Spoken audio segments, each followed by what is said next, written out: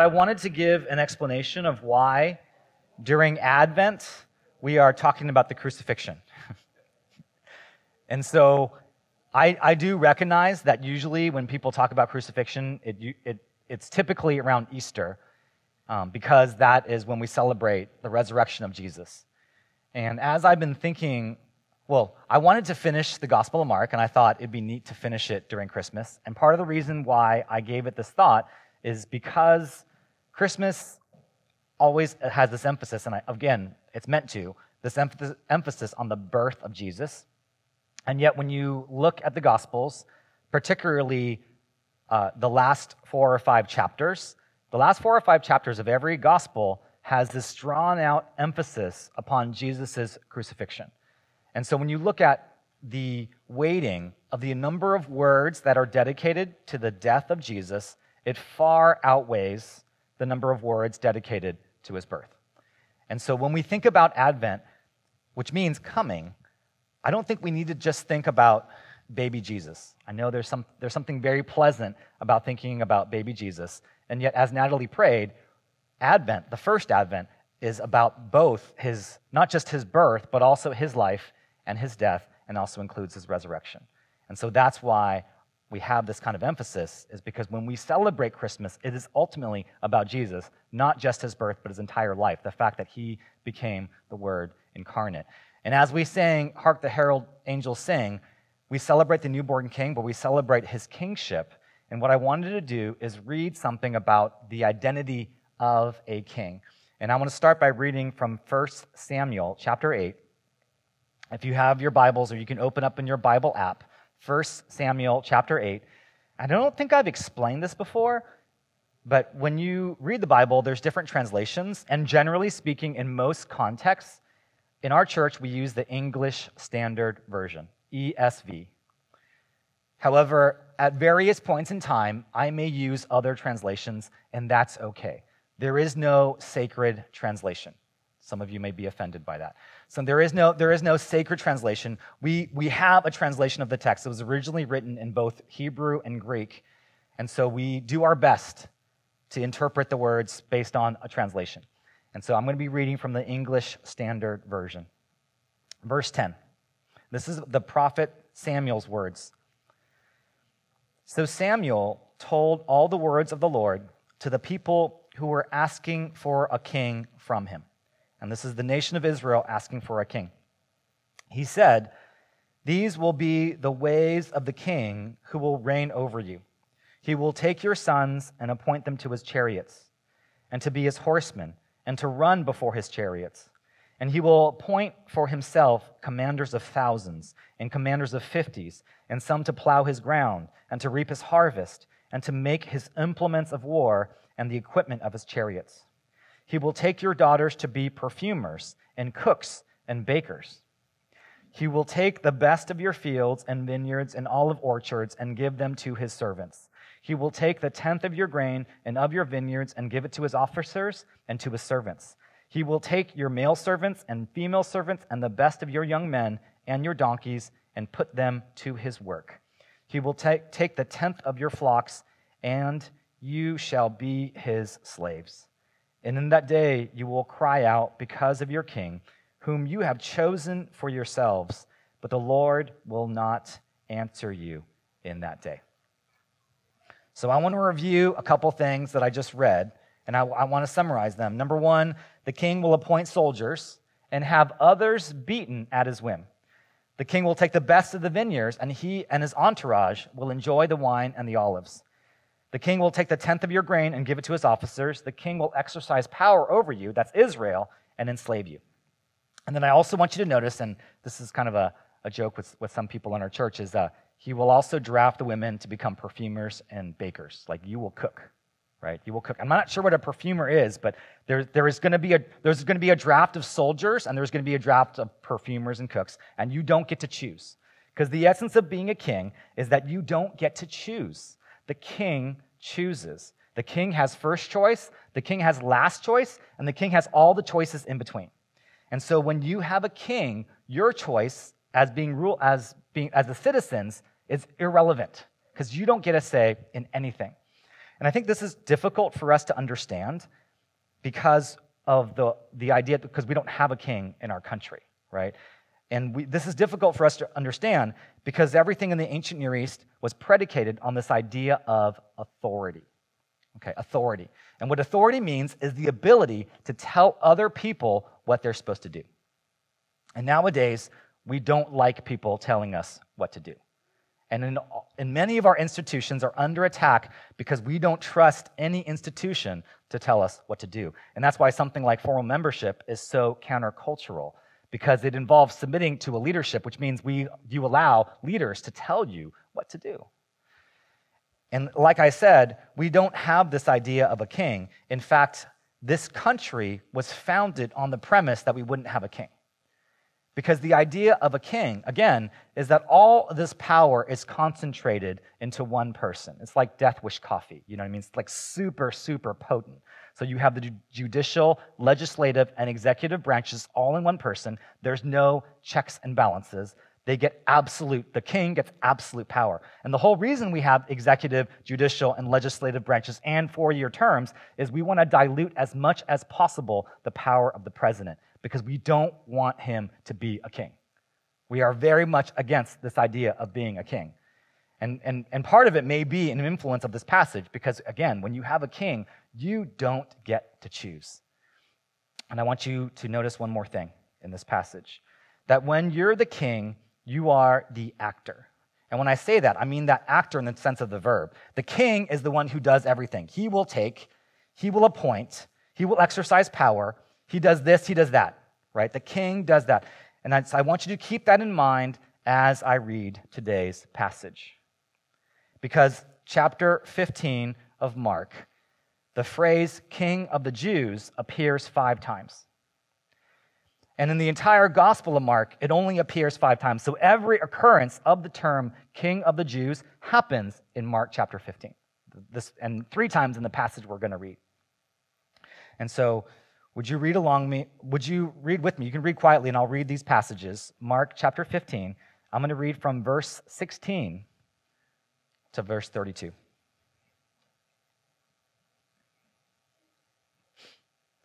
And the soldiers led him away inside the palace, that is, the governor's headquarters.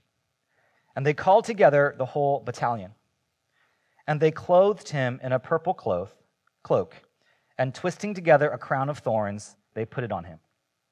And they began to salute him, "Hail, King of the Jews!" And they were striking his head with a reed, and spitting on him, and kneeling down in homage to him. And when they had mocked him, they stripped him of the purple cloak and put his own clothes on him. And they led him out to crucify him. And they compelled a passerby, Simon of Cyrene, who was coming in from the country, the father of Alexander and Rufus, to carry his cross. And they brought him to the place called Golgotha, which means place of a skull. And they offered him wine mixed with myrrh, but he did not take it. And they crucified him and divided his garments among them, casting lots for them to decide what each should take. And it was the 3rd hour when they crucified him. And the inscription of the charge against him read, "The King of the Jews." And with him they crucified 2 robbers, one on his right and one on his left. And those who passed by derided him, wagging their heads and saying, "Aha, you who would destroy the temple and rebuild it in 3 days, save yourself and come down from the cross." So also the chief priests with the scribes mocked him to one another, saying, "He saved others, he cannot save himself. Let the Christ, the King of Israel, come down now from the cross, that we may see and believe." Those who were crucified with him also reviled him. Okay, notice those 3 occurrences of King of the Jews. 18, verse 18, when the soldiers call him "Hail, King of the Jews." The inscription in verse 26, "King of the Jews." And then the chief priests with the scribes say, "King of Israel," which is the same idea, King of the Jews. So those 3 references, King of the Jews. And the next thing I want you to notice is that in almost every verse of the passage that I read, Jesus, the King of the Jews, is not the actor. He is acted upon. They put on a crown of thorns. They clothe him in a purple cloak. They salute him. They strike him. They spit on him. They mock him. They strip him. They crucify him. They compel someone else. They bring him to a place. The one thing he does do is he turns down the wine, and we will talk about that. Again, they crucify him. They divide his garments. They deride him. They insult him. Everything in this passage is acted upon Jesus. It is the exact opposite of what a king's supposed to do, which is to decide for himself and to give commands to everyone else, but everything is subjected to him. It's subjected on Jesus. There's another thing that I want you to notice in verses 16 through 20. It says they called together the whole battalion. And I think in many of your Bibles, it says a battalion could be up to 600 men, or a cohort could be 480. And it seems like an absurd amount of guys to beat up on one person. Like having 400 guys beat up on one person seems a little bit absurd. And so what I think is important as part of the context is that this was probably an auxiliary cohort. An auxiliary cohort means they probably weren't all Roman soldiers. There were probably soldiers who were conscripted from all the armies, all the peoples that the Roman Empire had conquered. And so what that means is, in this auxiliary cohort that were beating up Jesus, it was probably Greek-speaking Syrians. It probably did include Jews. It probably included Samaritans. And of course, the officers were probably Roman. So you had various ethnicities of people who were beating Jesus. Now, why do I bring that up? Why do I bring that up? I think this is important, and I haven't talked about this as we've gone through the course of the crucifixion accounts. But throughout history, people have hated the Jews. Kanye West is just the most recent iteration, right? People have hated on the Jews for a bunch of different reasons, for all kinds of reasons. And one of the biggest reasons, one of the primary reasons, especially as Christians hate the Jews, is because they view the Jews as Jesus killers, right? They view the nation of Israel as killing Jesus. Never mind that Jesus himself was Jewish, okay? But they view Jews as being Jesus killers, and that's the reason why, well, maybe one reason why people have this kind of inordinate hatred towards Jewish people. But I want you to notice that one of the things I think Mark goes out of his way, and you see in the rest of the Gospels as well, is to spread the blame for the death of Jesus, is to recognize it was not just the Jews who looked against Jesus. It was also Pilate and the crowd and this group of mixed ethnicity, all kinds of ethnicity soldiers that were against Jesus. Everyone hated on him. Everyone hated on him. And so I think that's important because we need to recognize as we read this text, Mark is not trying to implicate the Jews in any way. He's not trying to say, hey, you know what? We need to center our hatred on this group of people. And that actually goes against the message that Jesus was preaching and stood for. So there is this, we need to be very careful as we read this to recognize everyone participated in Jesus' death, including his disciples, including Pilate, including Romans, and people of other ethnicities. And that's true for us today. We are all complicit. We all participate in Jesus' death. Now, I know one emphasis when we read this text is also to focus on what we see as possible heroes. Because Jesus doesn't do anything, right? Everything is acted upon him. And so one person that you can highlight as a possible hero is in verse 21. And it says, and they compelled a passerby, Simon of Cyrene, who was coming in from the country, the father of Alexander and Rufus, to carry his cross. They found a guy named Simon to carry the cross. And Simon is often praised because we imagine that he chose to carry the cross. But what it says here is that he didn't choose. He didn't choose to carry the cross. It says they compelled, okay? They compelled a passerby. They forced him to choose, okay? They forced him to choose. And I think we need to recognize that in our culture, we value choice and autonomy so much. We love to be able to have the freedom to choose. It's arguably the highest value in our culture, the ability to choose. In fact, there's a movement called the financial independence movement, right? And in the financial independence movement, the whole premise of that is that you get to make enough money so that you don't have to work, so that you can choose to do whatever you want, right? Because again, autonomy is the highest value. We worship the freedom to choose. And I have a personal example from my own life. I am so proud, not in a good way, but I'm so proud of the fact that I was not laid off from my tech job and wasn't forced to go into ministry. I love to tell people that I freely chose it.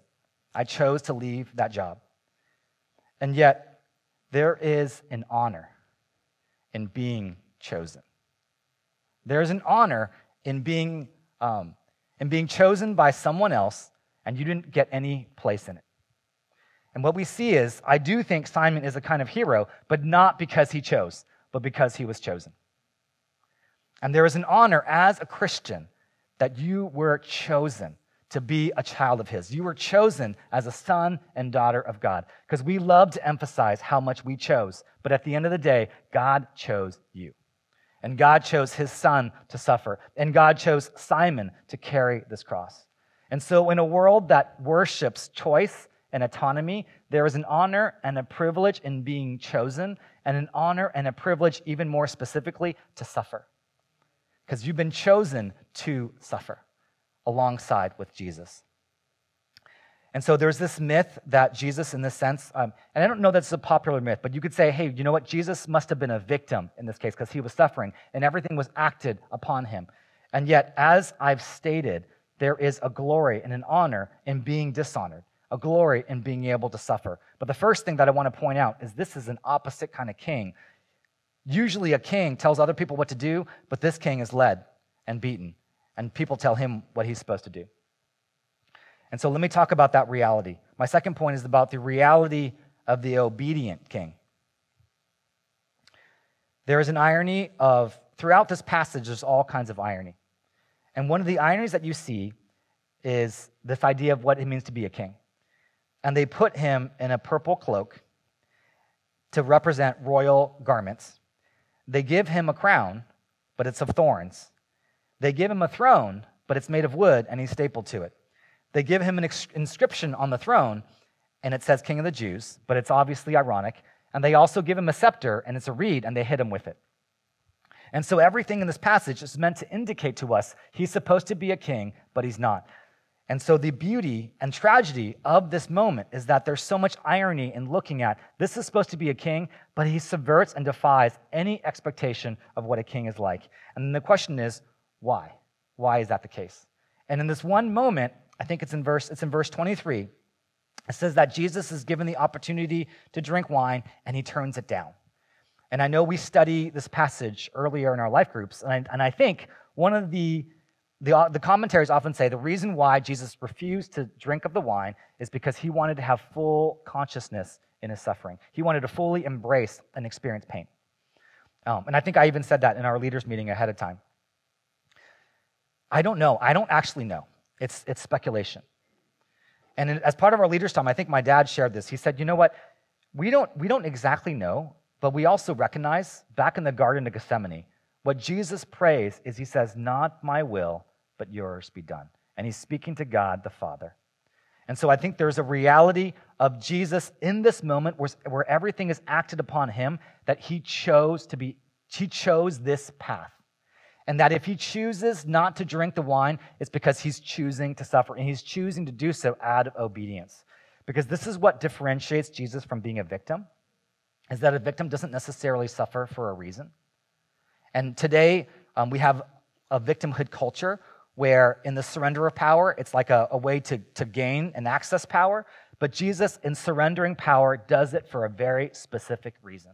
He surrenders power and is acted upon so that it has a greater purpose of saving and rescuing others. And so the calling for us as Christians is that you don't just behave as a victim, because in this life you're going to suffer, but that in your suffering, it allows, in suffering and obeying God, it allows for other people to be saved and other people to be helped. Your suffering always has a greater purpose. And so the question is then what's going on? Like, what does this mean for us? Well, let me examine a couple last verses from this section. In verse 29, it says, and those who passed by derided him, wagging their heads and saying, aha, you who would destroy the temple and rebuild it in 3 days, save yourself and come down from the cross. Because the majesty of a king is that the king has power to rebuild the temple. The king can do that. The king can destroy the temple, and the king can rebuild it. And yet, Jesus is this obedient king where he recognizes he doesn't have to do anything at this point. He is choosing obedience. He is choosing suffering and humiliation. And then in 31, the chief priests and scribes also mock him. And they say this ironic statement that he saved others, he cannot save himself. He saved others, he cannot save himself. Let the Christ, the King of Israel, come down now from the cross that we may see and believe. And so we also recognize there's an irony here, because the chief priests and scribes are the ones who wanted to crucify him in the first place, and they're the ones that stood against him. And so I think there's a tremendous irony here, because they're saying that if Jesus came down now off that cross, they would believe, but they have no intention of believing. And it's meant to be ironic. And the other irony here is that Jesus did indeed save others, and he is choosing at this point not to save himself in order to save all of humanity. And so there is a privilege in him being able to suffer and also to face humiliation, because it means greater the salvation of all who believe in him. And so what does this mean for us? How do we translate this for us? Now, the irony of what the chief priests and scribes are saying is that it's 80% true, but it's always hard to find that 20%, the 20% that's a lie. Because Jesus, again, is choosing not to save himself so that he can save others. And Jesus, at this point, suffers the weight of humanity's sin, and he bears that consequence of sin into death. And death isn't just about physical non-existence. It also means separation. It also means isolation. And now this passage indicates it also means the loss of choice, the loss of agency, and most of all, honor. That death means humiliation. And Jesus bears all the dishonor so that the shame and dishonor we deserve would go unto him. And on all the honor and privilege and worth and value that he deserved gets to go to us. And the humiliation of the cross, and in the humiliation of the cross, he defeats death. And so the way this translates into our own lives, and I've been thinking about this idea of Advent, right? And what it means to proclaim the gospel is gospel proclamation isn't just about speaking words. It can never just be about speaking words. And some of you, I know in Romans 1, for instance, it says the gospel is the power of God for the salvation of all who believe. I get it. That when we communicate the gospel, it is important to speak words. And yet, the reality of Jesus' death and resurrection, the reality of the Advent, is that there is something about the gospel that is incarnation. Okay, that is incarnation, where the gospel permeates our being so that it's not just the sounds coming out of our mouth, but it is actually embodying the suffering of Jesus. It is actually living that out. Because when people look at us, when people look at you as a Christian, the whole idea of you being a Christian is that people can see Jesus in you. And that when you suffer on behalf of others, that people don't just see you, they see Christ suffering in you. And that's the beauty of what it means to be a Christian, is to be a little Christ. And that's the power of God at work within us. And so there's a power in being able to obey. And so what I'd like to close with is talking about what does this passage look like in terms of application. And so Mohammed and I, we talk about this. We talk about the sermon. We do a sermon practice each week. And one of the questions we were asking ourselves, right, as we think about application, if Jesus' crucifixion, we know it's real, so does that mean if an intruder breaks into your home, you don't have the right, or you shouldn't defend yourself? You should just let yourself be taken advantage of. And I think that's not exactly the point here in the crucifixion, okay? It is good to actually defend yourself because there is the greater good of being able to protect your family, okay? So I think that's important. And also, I would say, it's not just about defying expectations, though it will always involve that. Everyone had expectations of what a king was, a king that lords over, that takes power and administers power and chooses and abuses other people. And Jesus performed the opposite of that. But it's not just about defying expectations. Now, I'll reference Kanye again. Kanye West defies expectations, but I think it's questionable. Even in the best in the best possible interpretation, his method of defying expectations is a little strange, right? And doesn't seem to have very positive consequences. And so the idea of obedience, right? Because ultimately, what Jesus was demonstrating by going to the cross was obedience to the Father, was following the will of the Father. And when Jesus was obeying the will of the Father, that could look a couple different ways. At the end of his life, it meant going to the cross and being silent, but throughout the rest of his ministry, it meant speaking up and being assertive. And so it requires wisdom. We need wisdom from the Spirit of God to know what obedience looks like in a given situation. And the way that you discern that is what is loving to other people and what is loving to God. And I just want to recognize that is not easy to discern. And I know sometimes people complain about my sermons, and I actually gladly receive it. He's like, there wasn't a really specific call to action. Like, what exactly are we supposed to do? And I think this is one of those passages where it's difficult to tell what exactly you're supposed to do, because I'm not going to say, hey, you should go out there and get crucified, right? That's not exactly what I'm trying to say. And so let me give you a couple different things to think about for this coming month. You're going to be spending time with family, presumably, in this coming month. And a lot of people look at this time with family probably with a little bit of stress and anxiety. There's at least some stress and anxiety because everyone has a family member that is just a little bit uncomfortable to be around and whom you experience a little bit kind of like as an attack. They ask you questions about, let's say, your weight and all these different things that family members can ask, right? And you can experience that as an accusation, right? And there can be a lot of pressure and anxiety that goes with that. And I think I would give you a couple possibilities in how you respond, because in those moments where you feel accused by a family member, you may think to yourself, well, I'll just be silent the way Jesus was when he was beaten by the Roman battalion, okay? And I would say, yeah, that's possible, but I would just also say the people in your life, your family members, are probably not conspiring to kill you, okay? And if they are, they have not yet been successful. Okay, they have not yet been successful at trying to kill you. So maybe what's happening in this passage does not exactly apply to you because you're not Jesus, you're not actually being crucified at that very moment. And yet, there is something significant about having an obedient spirit. Okay? An obedient spirit is about defying expectations in order for some greater good to happen, especially the good of the people that you're with. And so let me give you a couple possibilities. Again, possibilities that you might be able to do in that moment when you experience an accusation or some attack from a family member. One, perhaps you can speak up in encouragement. We talked about this in our life group. Perhaps you can speak up in encouragement of your family member. So if someone gives you advice, unsolicited advice in your family, does that ever happen to you guys? Do you ever get unsolicited? It's just Liz. Okay.